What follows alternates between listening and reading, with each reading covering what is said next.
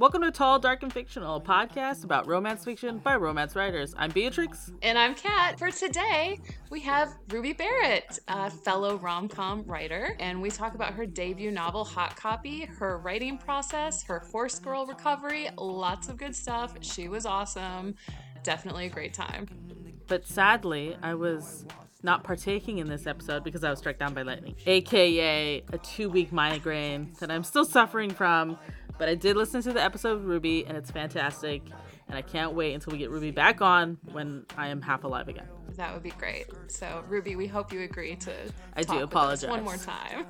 And before we get on with it, I just want to really politely remind everyone that my debut novel, Partner Track, is now available for pre-order. You can get it in all kinds of places. Check our notes for a link. You can also check our Instagram for the link. And Beatrix is going to read the blurb. Partner Track by Kat Wynn, everybody. Hello. This is a great tagline. Making a case for love has never been so complicated in this fresh, funny, rivals to lover romance. Purdy Stone needs just 3 things in life: her forever best friend Lucille, their adorable rescue pug Bananas, and last but not least, a coveted partnership at her Charleston law firm. A partnership she more than deserves when she goes head-to-head with hotshot Ivy League attorney Carter Leplin on a big case and comes out on top. She didn't think anything would feel better than beating the annoyingly gorgeous lawyer at his own game.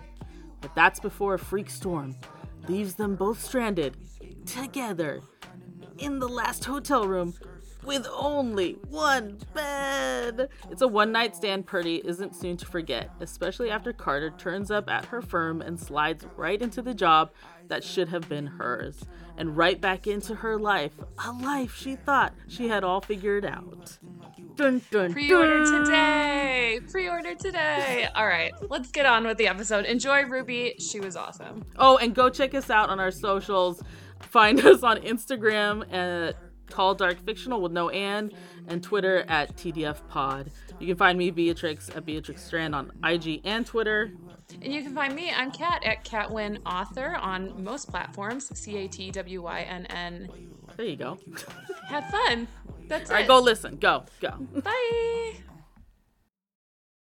Have you done a podcast before? I did one with Sarah Fisk. I think that's their last name. They're a lit agent now, but they used to run like a lot of like the communication for Pitch Wars, which is how I know them. And they have a podcast called Queries, Qualms, and Quirks. Ooh, okay. So look I it up. did one with them. Yeah, it's pretty good. Do you want to give listeners a little information about who you are and what you write? Sure. My name is Ruby Barrett, and I write contemporary romance.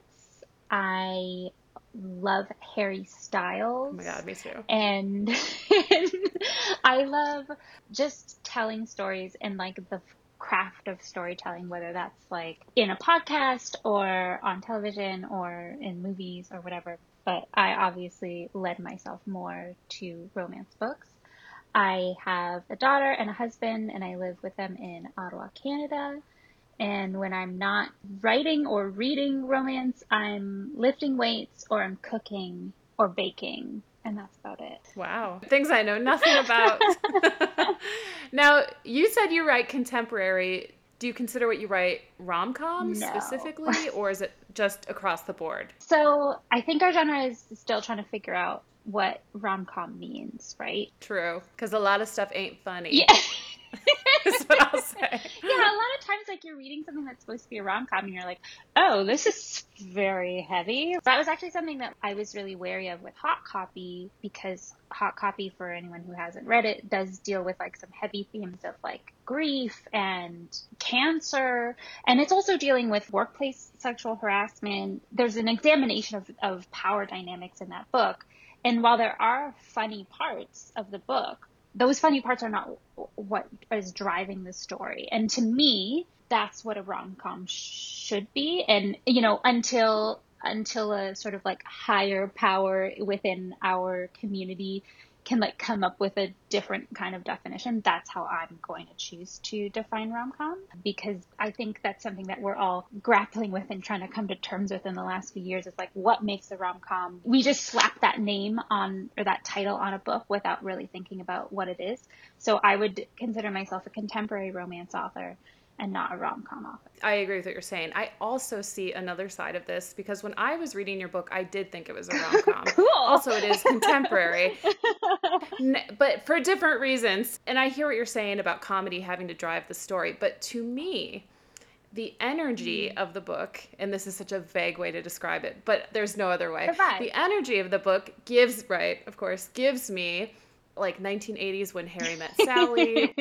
It gives me fall time. It gives me Baseball Outside. It gives me like a bumbling tall guy who just grew into his body and his socks are funny. And to me, those are all really strong elements of rom-com that if I was going to make this into a movie, that's how it would have to be. But I also agree with what you're saying, and my take on this is fluid. Well, I think that's the thing, though, right? Is like until another like higher, decision-making body within our genre, like we don't really have that. But like to me, a rom-com isn't for the writer to define; it's for the reader to define. Because, like you said, you thought it was a rom-com. When you describe it like that, I absolutely see that. And especially when you talk about like if we were going to make this into a movie, those would absolutely be the threads that you pulled up to, present on screen, and you could present it as a rom-com on screen. But not to get too like philosophical. Well, there are no right answers here. But it's just like, to me, it's like, it's a piece of art. And once it's out of my hands, it's no longer up for me to decide. I've decided it's not a rom-com, and that's what I've decided. But like, if the reader wants to decide it's a rom-com, then sweet. I'm glad you thought it was funny. The other thing I was going to say to you, because I messaged you about this like months ago, because you're like my book sister, because my debut novel has a teaser in Hot Copy is your debut, right? Yes, it is. Am I right? Yeah. Okay. So my debut novel has your debut novel as a teaser, and I hadn't read your book at the time when I first saw it because I was like deep into like edits and writing. And now I'm like, oh, I totally understand why they did this. Because even though our styles and our stories are obviously very different, we're two different people, the tropes are like identical, like down the line, just like bam, bam, bam, bam, bam. And it's like so funny to see how the execution of tropes is so different for everyone. And it's such like quintessential romance, you know what I mean? It's like the thing that people love to harp on. And I think there's been some, discourse on the Twitter machine lately about romance being boring and predictable. And it's like, no, it's like two people can take the exact same premise and make it completely different, which is, again, not just for romance. It's stories in general. Everything. So whoever says that is just dumb. I want to ask you some more general questions as we go about just like your writing and everything. But let me ask you a few specific questions about Hot Copy, which is one thing I found really interesting is that to me, Wes is the main character of this book. It's not Corinne. And even though they both have full and complete story arcs, Wes is the one that I think we all sympathize with. He's the one with less power in the situation, and he's your opener, and he's just kind of like the more lovable, like classically lovable of the two. I thought it was an interesting choice because I don't think I normally see the male character in a straight romance taking on that role. It actually started off as just Wes's story. There was no Corinne POV. This is like, we're talking like years ago. Like I think I started writing this in like 2016. And listeners should know that's how it goes when you write a book. I'm working on revisions for a book right now that I started in 2012. Wow. So, anyways, we'll get into a discussion about like maturing into your stories later. But sure. 2016, I started writing that book, or started writing what would eventually become Hot Copy, and it was Wes's POV. And at the time, and actually, to talk about maturing into your story, I can't describe it as any other way other than like Corinne's voice was not speaking to me, whereas Wesley's voice was. So I was like, at the time, just like, okay, I'm just going to write his POV. And there was precedent for it. Like, and I feel like in around like the 2012, 2013, 2014 time, there was books like Tangled by Emma Chase. That's what I was thinking of. Yep. And like a couple other books where you had like just the male POV of a story. So I was like, well, and again, like I didn't really know much about comps at the time. So I was like, it exists, so it can be a comp. But also like, do your thing, right? Yes. Like do your thing. Like do your art. Do your art. do it speaks to you. Yeah. So I did it. I wrote the book, queried it. You know, I had a little bit of interest in the queries, and by a little bit, I mean like a little bit. But Yeah. you know, it was getting no's, and obviously in the query trenches, you're not really getting feedback on why. And then I submitted it into Pitch Wars, and one of the people that I submitted to was Helen Huang, who wrote The Kiss Quotient and The Bride Text and The Heart Principle. And she picked me, and then like once I scraped myself off the floor from that shock, uh, I love her. I love her writing. Love yeah, her. she's like floors me with the way that she can just rip your heart apart and then put it back together. But yeah, so one of the first things she said to me was, I think we need Corinne's POV because we are telling a story about someone being sexually harassed, but we're not hearing their point of view on it. And I was like, it was like you hit me upside the head with like a feminism 2x4, because I was like, how did I not, like, I consider myself a feminist and I didn't see that I was like not giving that character a voice. Like, what? You were literally silencing the woman of I was like, oh my God. It happens in writing. So I was like, yeah, you are right. So my entire Pitch Wars experience was essentially just like inserting Corinne. That had to be hard. Oh my God. I don't remember. I don't remember what happened. So all this to say, I think one of the reasons that Wesley does come across, and because I think of it more as Wesley's story, I think, when I think about the book. So I think part of the reason it comes across like that is because it started out as Wesley's story. And then I think the other part is what you touched on, is that he's a lovable character, and it was like a hard balance to find because it's really easy to let him go into like this puppy dog, goofy, like sort of having like almost no agency, just kind of following her around. Sometimes he would kind of give me the same vibes as, you know, in the 2005 version of Pride and Prejudice, how Mr. Bingley at one point, they're at the ball and Mr. Bingley is like literally just like touching Jane's ribbon and like following her around. That's sometimes the vibes that Wesley had in like earlier. Not so sexy. Yeah, exactly. Like he needs a little bit more backbone. The better to screw you with, my dear. Like exactly. Yeah, the better hold you up. Yes. I obviously don't want to speak for all readers and say that, you know, all readers want that and stuff. But speak for yourself. Thank you. But I will say that that is exactly the type of hero that I love. Beta's not the right word. Caretaker. Thank you. And that's truly what he is. So I was literally just writing like, who do I want? And again, it's not to take away anything from Corinne because I really love her. Corinne is like the person that I wish I was, because she's like really tough on the outside and like soft on the inside. And I wish I could be tougher. I wish I could not show my emotions or cry all the time. You are Wesley in this. In this situation. But, you know, it's not to take away from her. It's just that I think that it really ends up being his story for that reason. He's kind of like the ingenue. I was just going to say, I actually wrote this down.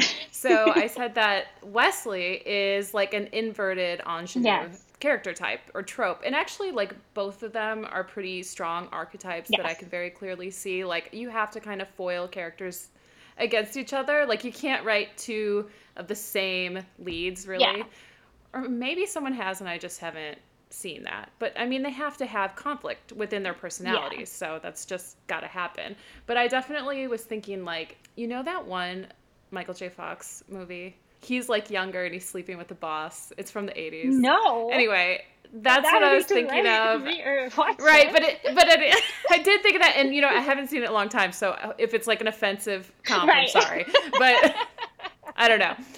But like Michael J. Fox vibes, that kind of thing. Yeah. But I was thinking of how he is kind of a new take on an ingenue, like the assistant, the younger, like woman in the office is what it usually is, and the older man. And there is a slight age gap in this as well, which contributes to a power dynamic situation happening. And you can tell me what you think about this, because I have the same thing in my book. I have an age gap where the woman is older. And I did that because I feel like automatically men, even if they're younger than you, have more power in most situations. I mean, it comes down to even like a physical power dynamic, right? Yes, Wesley has less power in that relationship, but as we can sort of see, like using sort of Corinne's own past examples, like spoilers for Hot Copy. We do spoil every book. Okay. So people know to expect. Yeah, it. they should know at least. But, you know, she's been in a position of power over someone before, and they still subverted that power with wildly inappropriate comments that made her feel unsafe. So like there's still that power play there. So no matter, Right. so that was just like an intentional move to just sort of like Fill the gap in between them. Exactly. I would like to tell you a few things. Okay. Do you want to know my cry points? Yes. In the book? Okay. It's all towards the end because I feel like that's when your biggest cry points are. Yeah, it gets ramped up there. Actually, no. I had it before that cry point. Here we go. Page 64, when they first have their discussion about her mom and his mom, Right. and they're in the office, and he asks her name. He asks what her mom's name was. Cry point for me.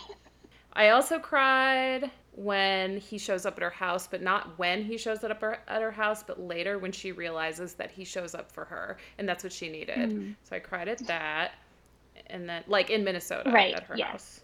Let's see, page 296, it said I cried also because she was talking about her mother to him, and she was like, I'm sorry, I can't believe I'm talking about this to you, and he's like, it's okay, you're allowed to. I love when people validate feelings. That always will make me cry. I'm convinced that none of my writing will make people cry, so I'm curious if that'll ever happen, but we'll see. Well, but I mean, like, that's the thing, though, is you don't know the things that are going to make people cry. So, right, you don't know. Like, this was a big one for me, and I liked your closing of the loop with the mother swearing at the end, and then giving Corinne advice, cry point on that as well. Yeah. And I do resent it. I don't want to cry when I read a book. I hate it. And I cry all the time now. I cry like a baby. But at least those cry points make sense. Yeah, those cry points are all like I'm not saying I was hoping you would cry at those points, but I'm not. Of course you are hoping people that like they were highly emotional moments. Right. So. Yeah. So what inspired you to write this book? Let's ask the big question. So it started with a tweet I followed this literary agent because I had been querying another book before this. And the way I did my research was agents probably thought I was so creepy because I literally my entire Twitter feed was just agents I followed. Just follow. They probably were like, who is this chick? So I followed this agent, and she did one of those things called 100 queries where she will just like give like a tweet about a query she read. And one of them was essentially she passed on this query. It was a contemporary romance, and the reason she passed was because it was a male executive and a female intern. And she was like, I'm just kind of tired of hearing about that story. I want to hear about the lady bosses. So it's funny because I took that and it was like, oh yeah, like I'm going to write a male intern and a woman boss. But then I, as you know, didn't include her POV. You had a ways to go before I could get there. But that's essentially like how it started. And it was sort of just like a little plot bunny for me, right? Like, here's an idea. The first scene that came to mind was the actual first scene of the book where he's like starting his first day of work and he's nervous. And I was trying to like sort of figure out why. And so that was sort of the plot bunny part. And then I think we can all probably say that we've experienced harassment in the workplace, unfortunately. And especially too, because at that time, Me Too was a big movement. Cresting. Yes, exactly. And so it was like coming at me from over here on the news. And then I was like, that makes sense. There's a connection. And I thought, okay, well, I know how to speak to this. You're like, LOL, we've all been sexually harassed. Yeah. That's just our lives. So I put that in there because I thought this is relatable. And then just in terms of dealing with the grief and parents and loss and all that stuff, I had been dealing with grief, not with, I hadn't lost a parent, but I was dealing with just other types of grief in my life. And it helped to unpack having that parallel of someone who has lost something, and I had also lost something, and maybe they weren't the same things, but it's that same sort of feeling of you are coming out of the grief hole and you're like, now what? And trying to like figure out who you are now when you've had this like completely life altering experience. So that was a big factor in sort of giving him that storyline, and because that was me sort of figuring out who I am now too. Another thing about writing storylines about grief and parents dying in particular is I think we all can always feel, especially when you like hit your 30s, the inevitability of the end of life just creeping up on you. Even with small things, I haven't lost a parent either, but even when my dog died, who I'd had for 13 years, it was like that was a part of my identity that I lost. And like you're saying, like later on, you're like, who am I without this part of myself is just a really big question. And I do think Wesley kind of goes through that journey as well. Like he has his sister, but then he kind of has to separate from her. He has to like individuate in his own way. Although I did like their relationship together. I felt like it's nice to have siblings on the screen that like each other, on the page that like each other. I do like that kind of dynamic. And like definitely for people reading this book, always content warnings on things like that. Yeah. Let me ask you some more general questions. Sure. How did you start? Now you're a romance reader, right? I assume, since you read it. How did you start reading romance? I always feel like a little bit of an imposter because I know so many romance writers started reading romance when they were like, 12 years old, and they like stole their mom's like Harlequins or secretly got them from the library and stuff. And I didn't start reading romance until after I got married, actually. I had been a huge reader as a child, and then just like, school and stuff, and fell out of it. And then graduated, had a master's degree, was completely like overskilled, overtrained, but had no experience, couldn't find a job anywhere. It started with, Game of Thrones. So Game of Thrones was really big. And I started reading Game of Thrones. And the part that I liked the most about Game of Thrones was anytime there was consensual sex or anytime there was like romance. So like the Jaime and the tall lady, not his sister. That part I really love. And then my friend was like, oh, like there's this book called The Hunger Games that you should read. Gateway. Yeah, like the only thing I was like, yeah. Like this is obviously like a big allegory for reality television and blah, blah, blah. But when are Peeta and Katniss I thought it was fascism. Right, when they get a bone. Yeah, like it's like, when are they gonna kiss? And they're not. And then they're not. And then so then my friend was like, so you liked Hunger Games, how about Twilight? And I was like, because she was like, this is only about them kissing. And I was like, okay. And because I was like a bit older than the Twilight craze, like the demographic when Twilight was big. So the first time I read Twilight, I was like in my mid-20s. I was a fucking maniac. I read Twilight like 4 times in a row. It was unhealthy. Well, Twilight is like, give me all the candy. Yes. From Twilight, I really got into like a lot of YA romance. And then I can't remember how I even did it, but I was like literally just at the bookstore one day looking for some YA romance, couldn't find anything.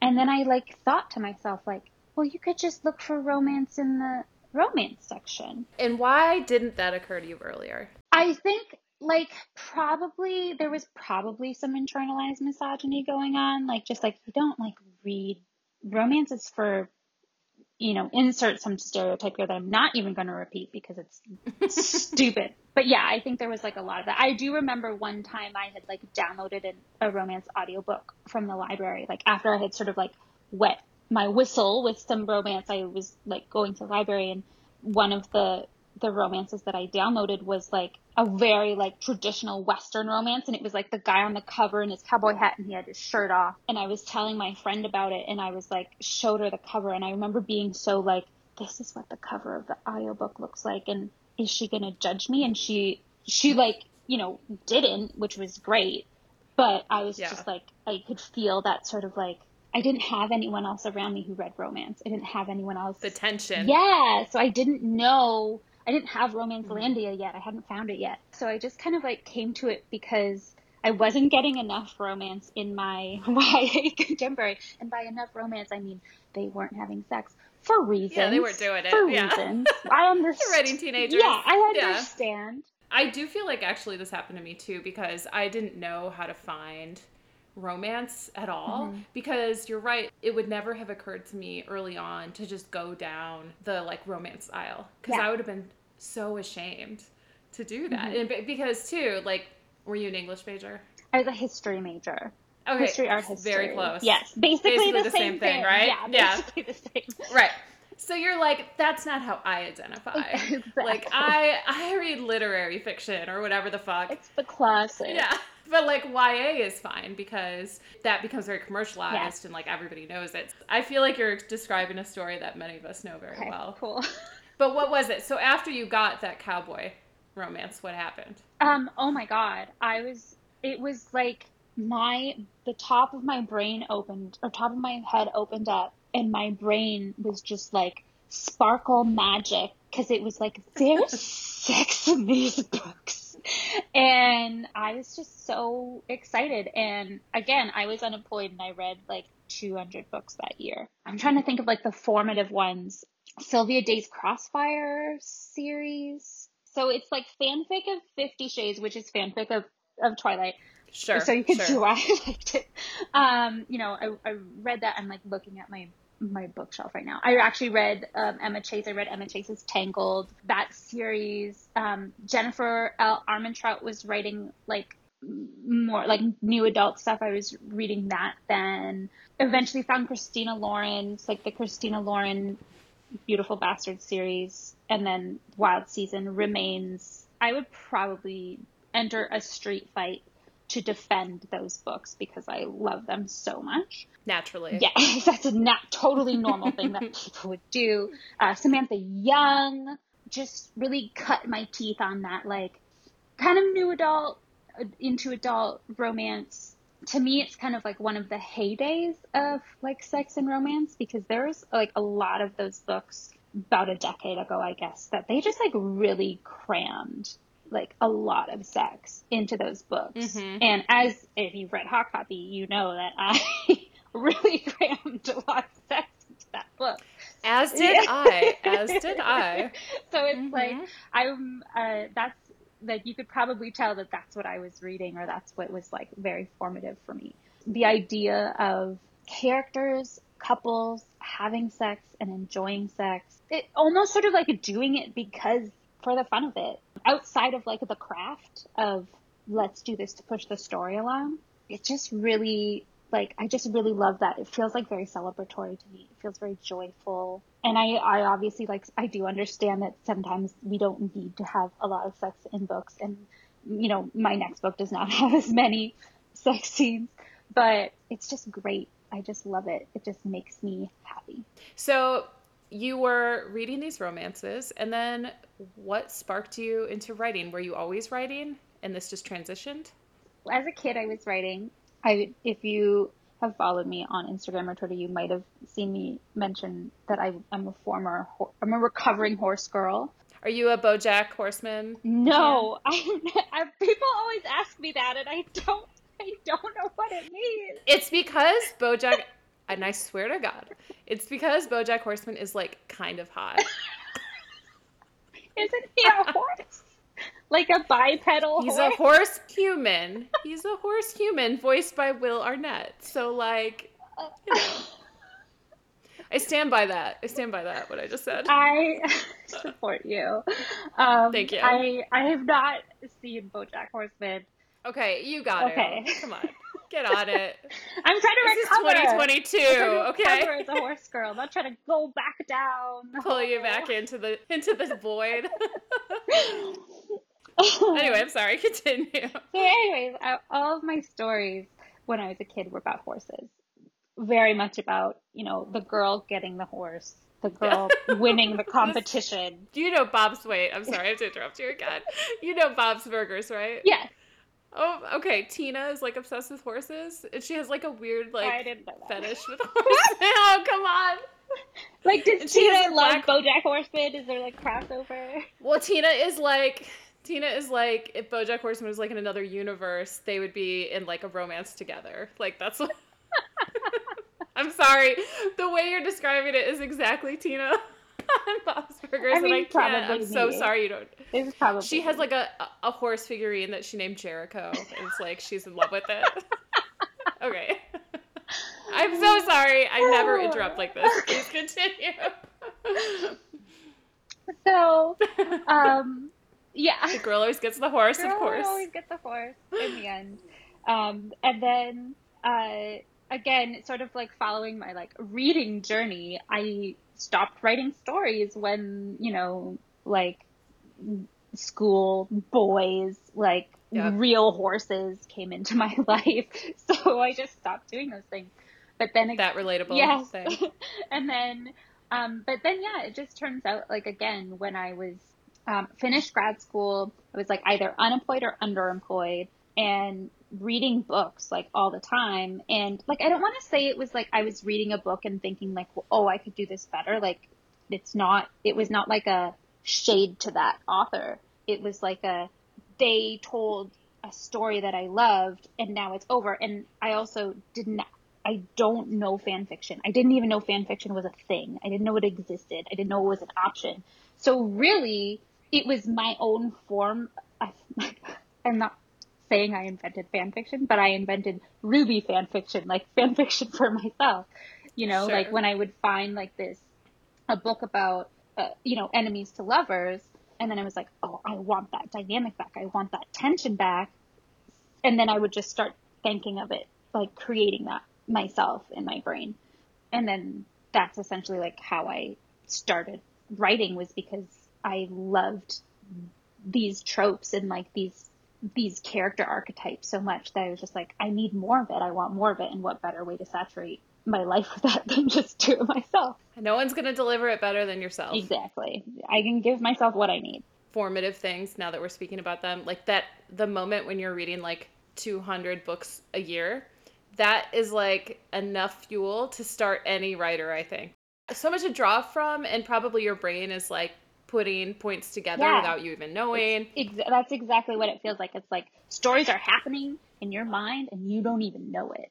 So when you first put pen to the page for a romance novel, what did that feel like? Very joyful, and then almost immediately very terrifying, because like once I got that, like, it would start with like a scene, and I don't know if you or other writers sort of feel this way, but like usually when a story comes to me, it comes with like one scene, and I'll like very clearly have that scene in my head. So once I got that scene down, I was like, okay, that was like only like 2,000 words. Now what? And you're like, that's not a book. Like, shit. You're like, this is going to be a long day. Yeah. Like something has to happen next. It would feel like that. It would feel like moments of joy and then fear, terror, and then joy again. But it's like it's such an addictive emotional feeling of like crafting this story from nothing. Creativity is withholding, in my opinion, and that's why we all want to please it so badly. Yes, absolutely. Like, how did you learn to write a book then? A lot of trial and error. A lot of it for me, like, obviously didn't really have any formal training. I knew how to write in an academic sense from getting my master's degree in history and whatnot. But obviously that is not the same as, a narrative romance storytelling. So yeah, there was a lot of trial and error. And like, so I started writing in around 2012, I started writing a book, and then I stopped, and because a new idea had come to me. And so I stopped and I started writing this new book, and it was a contemporary, and the book I had been working on was more like sci-fi romance. And then this new one was a contemporary, and I think it was like 100,000 plus words by the end, because I had no idea of genre conventions. And I was just like, sure, this is like a story. Like, I understood that there needed to be conflict, but I didn't know that I was supposed to be ramping that conflict up. It was just like a lot of scenes where the same conflict is present the whole time. Just exhausting your reader. Yes, absolutely. And then like eventually, finally, we get to like this, like, bam, okay, conflict. And then I didn't really know how to like, because I hadn't been, obviously like developing character up until that point, I didn't really know how to like break them down and then push them back together, sort of thing. So yeah, like that first book will probably never see the light of day ever because it but like I it's terrible, but I'm also like I'm very, very grateful for it because I feel like I learned a lot about that. And then after that, that's when I really started like following all these agents on Twitter, reading more about like how do we tell a story, paying attention when I'm like watching movies Right. of like what are they doing specifically. And then I didn't really get into like reading craft books even until I was probably in Pitch Wars, and then I was like, okay, everybody else is reading craft books, like I should also do that too. Like, like You're like, I have to be strategic about yes, this. yeah, I like gotta get on other, my shit. yeah, they're getting like much better than me, so I need to like do good. It was a lot of trial and error and a lot of learning anecdotally, like learning from like, like reading through, a lot of people have that agent who did the 100 queries. Like a lot of people have said like those types of things on Twitter are actually kind of mean, and I agree that they're not like a great feeling to like the person who's queried can recognize their book and see that it's been rejected or whatever. But I also learned a ton about like the immediacy of stories and what you need to make a story consumable, especially for market from that kind of thing. So it was really like a lot of research and a lot of mistakes. So many mistakes, So many mistakes. are made. So Yes. many mistakes are made during writing. Yes. Now, what craft books do you stick by? Do you stick by any?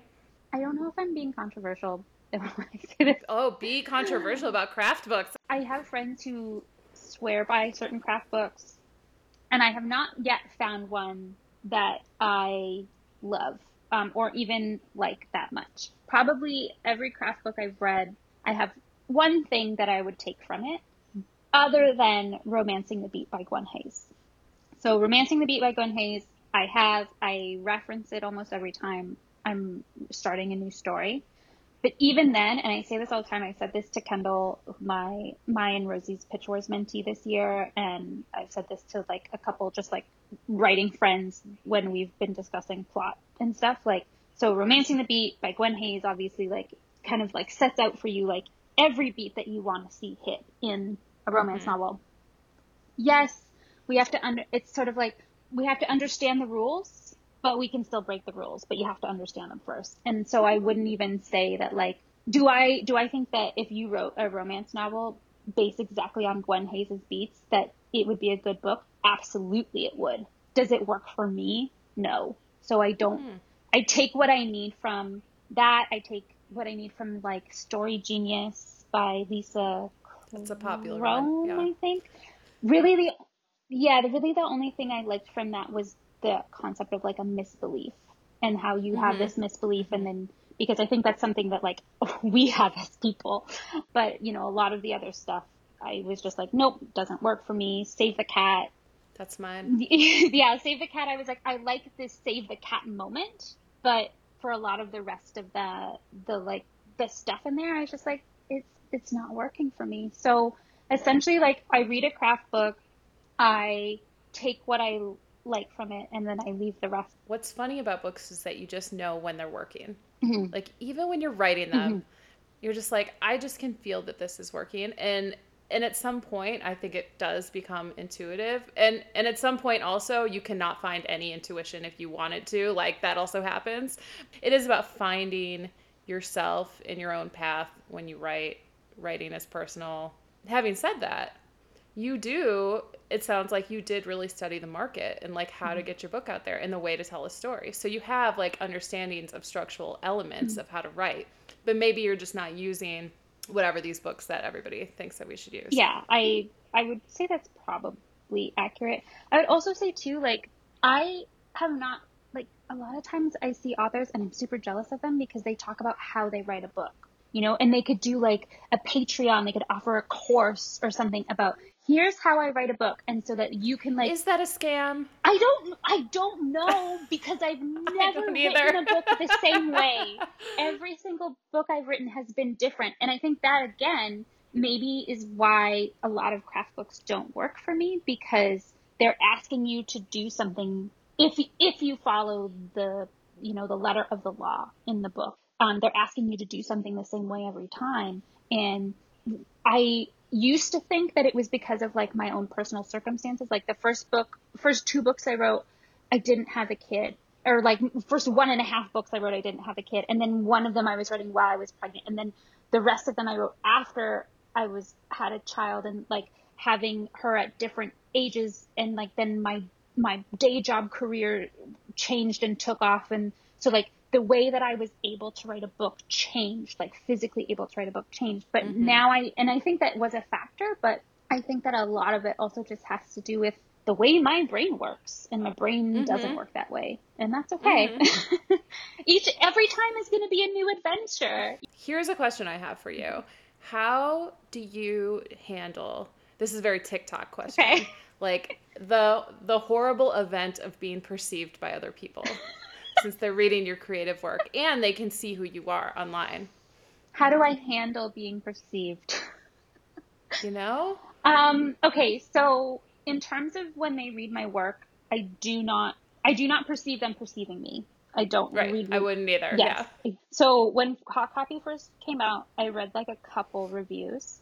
And if you are going to read reviews, I would highly suggest doing it with a friend who is reading it to you, who has also read your book, and who you know is a fan of your book. Okay? Those are the criteria.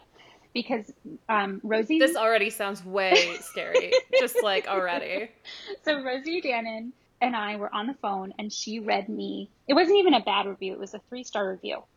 Ooh, that's tough, though. I mean, like, it's okay. Because it's like they meant well. Yes, yeah. It didn't work out. Right. So, like, she read it for me, and if I had just been reading it myself, obviously my brain would have been going, like, you suck, you're terrible, she's right, of course you couldn't pull this off, like, blah, blah, blah. But having Rosie read it and then having her immediately say, it sounds like this just wasn't the book for her. It sounds like she didn't get it. And which is totally fine. This reader was allowed to not get it. It was allowed to not be the book for her. But like having that external voice for me was incredibly helpful in like not internalizing that. And then kind of after that, I was like, I'm never reading reviews. I almost never go on Goodreads anymore just to avoid anything to do with that. I had to go on Goodreads recently to like look at how many ads the Romance Recipe has. And I was like trying to like not look, only see parts of my screen. I would be exactly like that. So that's how I handle that. How do I deal with people perceiving me on the internet? Listen, this is hard. Some people are much better about that. Like some people are much more comfortable with this than I think other people are. I am very uncomfortable with it. With like being on the internet. Just anyone kind of, which is funny because I do a podcast and like people listen and people will message me and I'm just like, I can't even believe you want to talk to me. But still, even a small little podcast, you are being listened to, you know, someone sees you. So kind of what I do with that, and I think it makes me sound like I have a lot more confidence than I do. I just want you to know that my self-esteem is in the toilet, okay? Yeah. But I honestly just treat a lot of social media, I guess sort of like it's Snapchat in a way. Like it's up there and then I don't care. Like, and it's obviously not the case because it's not Snapchat, it's Instagram or it's Twitter and it's there. And it's there forever. It's there forever, as my mother loves to remind me. But look, you have to live here in this world. Exactly. One other thing that's been really hard at first was like I always felt like I was being like an imposition on people, like talking about myself, like talking about my book, posting, like I like, if you follow my Instagram, like I post a lot about lifting weights and like my PRs and stuff. And maybe it's the confidence I've gained from lifting weights that has made it easier for me to like put that stuff up on Instagram. But it just kind of got to a point where I was like, well, all of these influencers do it and they like literally that's their job. And this isn't even my job. So like I could probably just put it up and not care. And like that's, you know, again, I don't want to make it seem like I don't care what people think because I do. We all do. I guess I try to approach it, I guess, in the same way as reviews. Like, it's not for me anymore. I put it up there, and now it's for the person who's consuming it. And if they want to keep following me, that's awesome. And if they don't, they didn't get it. It wasn't the right Yeah. Instagram page for them. Do you follow Inspired to Write? No. Should I? Oh my God. Yes. Okay.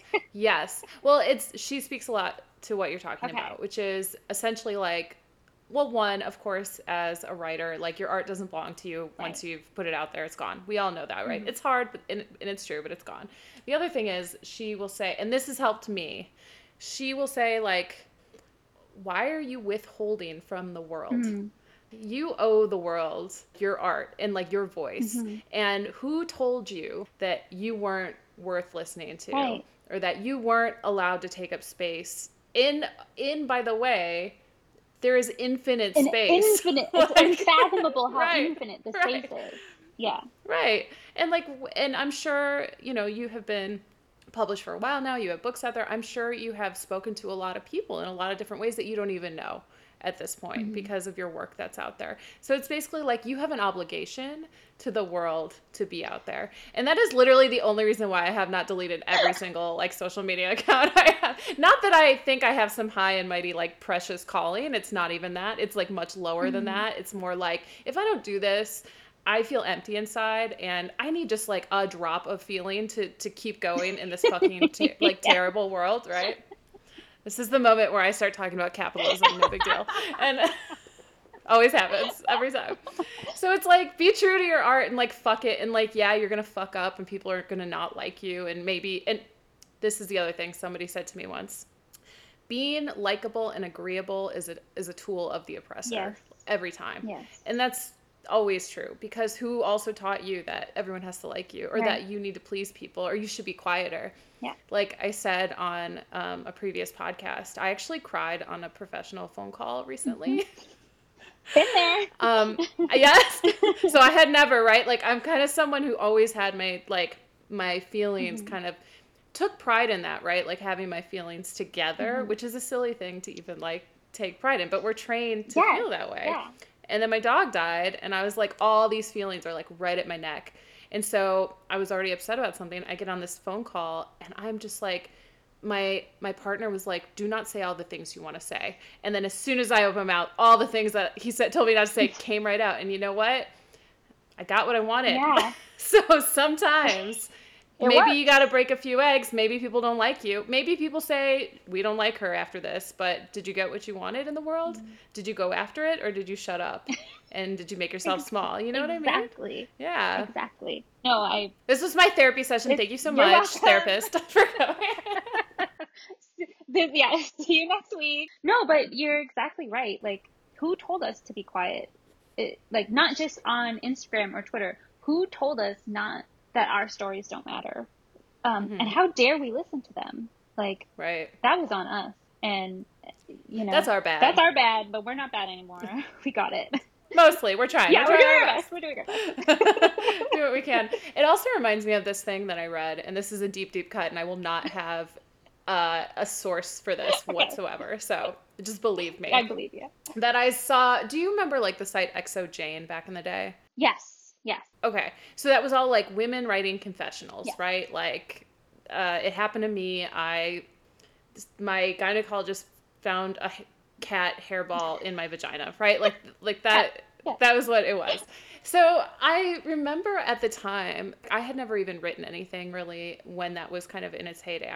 But I wanted to, like I'd always wanted to write. And I saw this article that some fucking guy wrote about these confessional essays where he was like, why are women selling themselves short and putting their shit out there in these like lowbrow shitty essays? Why would women do such a thing? And I remember being like, oh my God, I wanted to write like a confessional essay. That's like all I have to give to the world. Like that's what I felt like, right? And then I felt like so ashamed for being so lowbrow and not smart and whatever. And it's just so funny because now I look back at it, and if I could talk to myself then, I would be like, fuck this fucker. Like, what is he? Yeah. Who even gave him this platform? Like, go take your spit. Like, you know what I mean? Now you have to do it because you have to piss this guy off more. Like, Yeah. it has to exist. If anyone finds that article, send it to me. Let me ask you another craft question. Okay. I promise it will not keep you forever. No worries. I'm having the best time. Oh, great. How do you handle writer's block? What's going on? Okay, writer's block. First thing I do is I like get up, and so I'm sitting there and I'm like, what's next? I don't know. I get up and I like do the dishes, uh, Okay, that's not gonna happen here, but okay.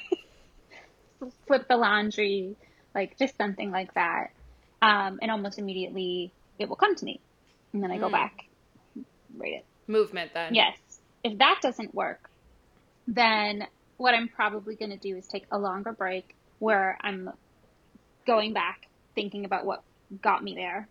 And that's usually when I start like talking to CPs, like Rosie Dannon, Meryl Wilsner are like my two closest friends. So I'm almost always like, we're all like in each other's DMs. Like, what are we doing? What are we doing next? So going there, going to brainstorm, trying to think about like, who is my character? What do they want? What about this scene is keeping them from getting that thing or getting them that thing? Like, what, like just really going back to the nitty gritty of craft and like, what, like, what are the sort of like variables here that we need to insert into this equation? And if that's not working, then it's like, I'm usually like, okay, I fucked up somewhere. So, Yeah. Wait, that's always what mine is like. I'm always like, oh shit, it's missing everything. and yeah, so that I have to start, then I'll usually have to like go back to the beginning and like I said, like I'm not using like romancing the beat like religiously, but like I might start getting out the cue cards and being like, are we missing beats here? Are we not spending enough time on something, like that kind of thing? So are you outlining actively? So what I do, and again, this is like, because I've never really written the book the same way, it's kind of like a new practice, but it's the one that's been working for me. So I didn't outline Hot Copy, and I didn't outline the book I wrote after Hot Copy. But then when I was revising the book I wrote after Hot Copy, and I'm not naming it just because it's not going to be published anytime, like that I know of anytime, so I just don't want to like talk about, like give readers names for it. Sure, whatever you can talk about. Yeah, okay. So when I was revising that book and the book that I'm working on now that I originally started in 2012, I used Romancing the Beat for those two books to revise those two books. Just like, I guess essentially to reverse outline, right? And just be like, okay, what do I have here? What am I missing? And that like kind of worked, but it didn't work when I wasn't doing it the reverse way. I really found myself like, if I'm not able to like get super immersive, then it becomes hard to think of what's coming next. And I'm saying that with the caveat that I think with time that skill will come for me, because as I'm about to tell you, the next iteration of that is almost doing that. So essentially what I do now is, when we pitched the romance recipe, we had actually pitched a 3-book series or a 3-book extension of Hot Copy. And for very sort of like convoluted reasons that I won't get into, Karina bought the romance recipe. But what I had done was I had written 3 synopses for the 3 different books. And then, they bought the romance recipe, and then we're sitting on the other 2, and then we'll repitch them, and hopefully something comes of that.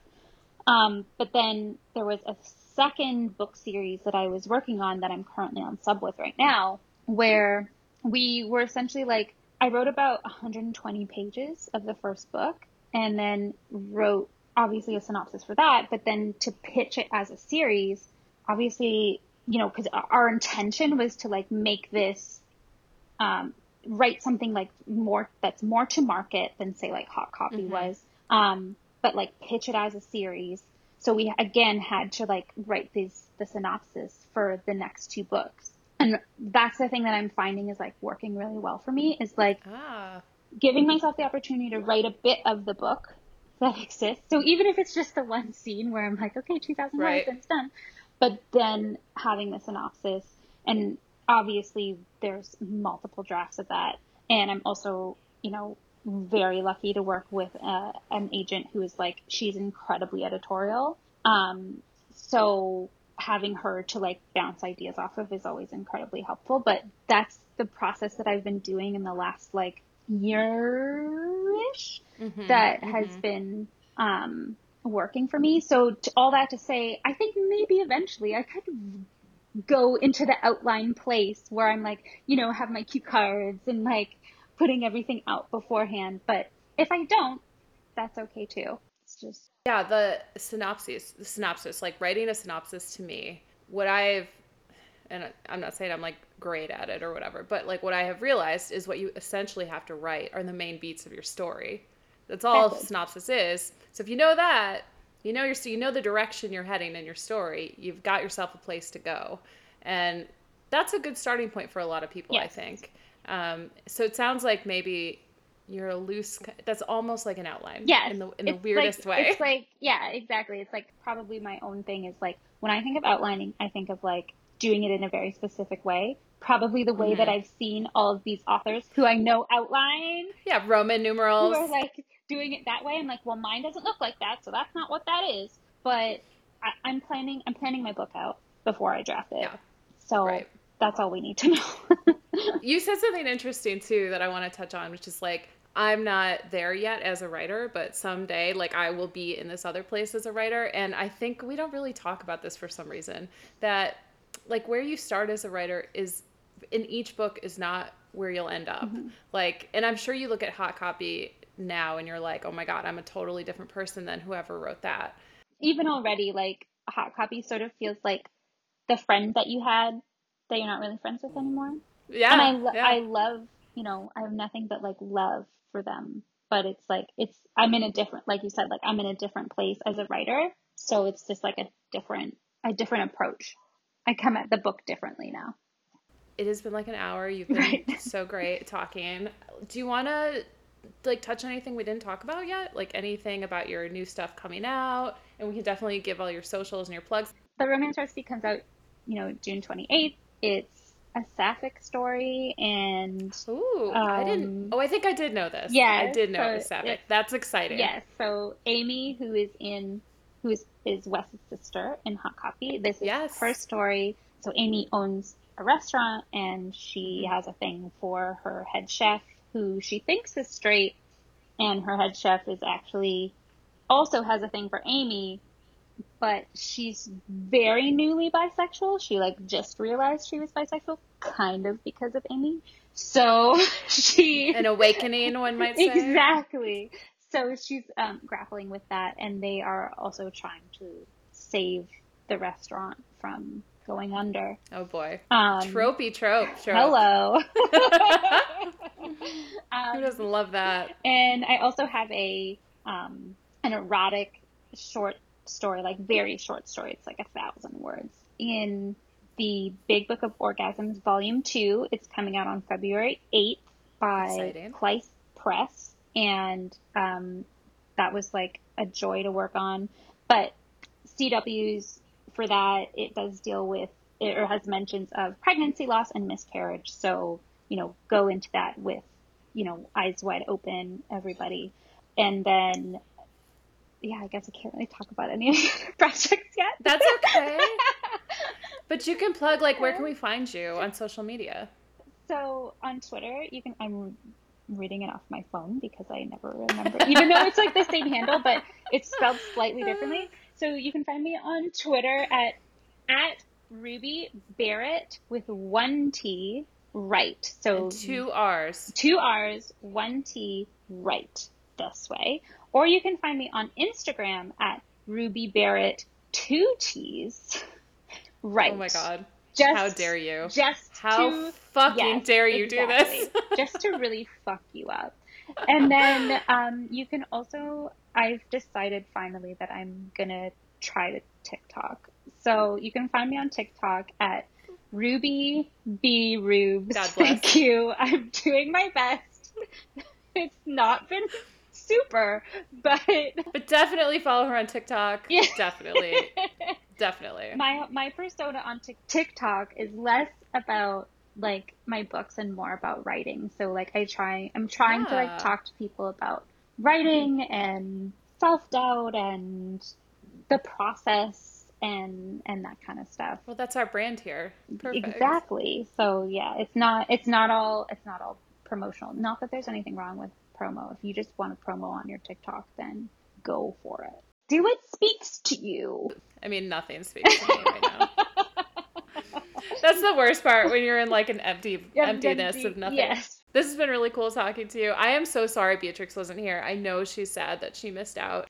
I hope that she's feeling better. I know. But yes, definitely check out Ruby and follow her on all her accounts. Check out Hot Copy and her new stuff that's going to be coming out, which I'm sure you'll be posting about, so everyone will be able to see. I'm going to do our plugs really quick. You're going to have to listen to me do it. Go for it. If you liked us and you like romance and you want to follow us, you can find us at Tall Dark Fictional. That's Tall Dark Fictional with no and on Instagram. And you can also find us on Twitter. And much like Ruby, we decided to say fuck you and get not matching handles at TDF Pod. That's it. And then like what we do now is we just like drop some music in. Cool.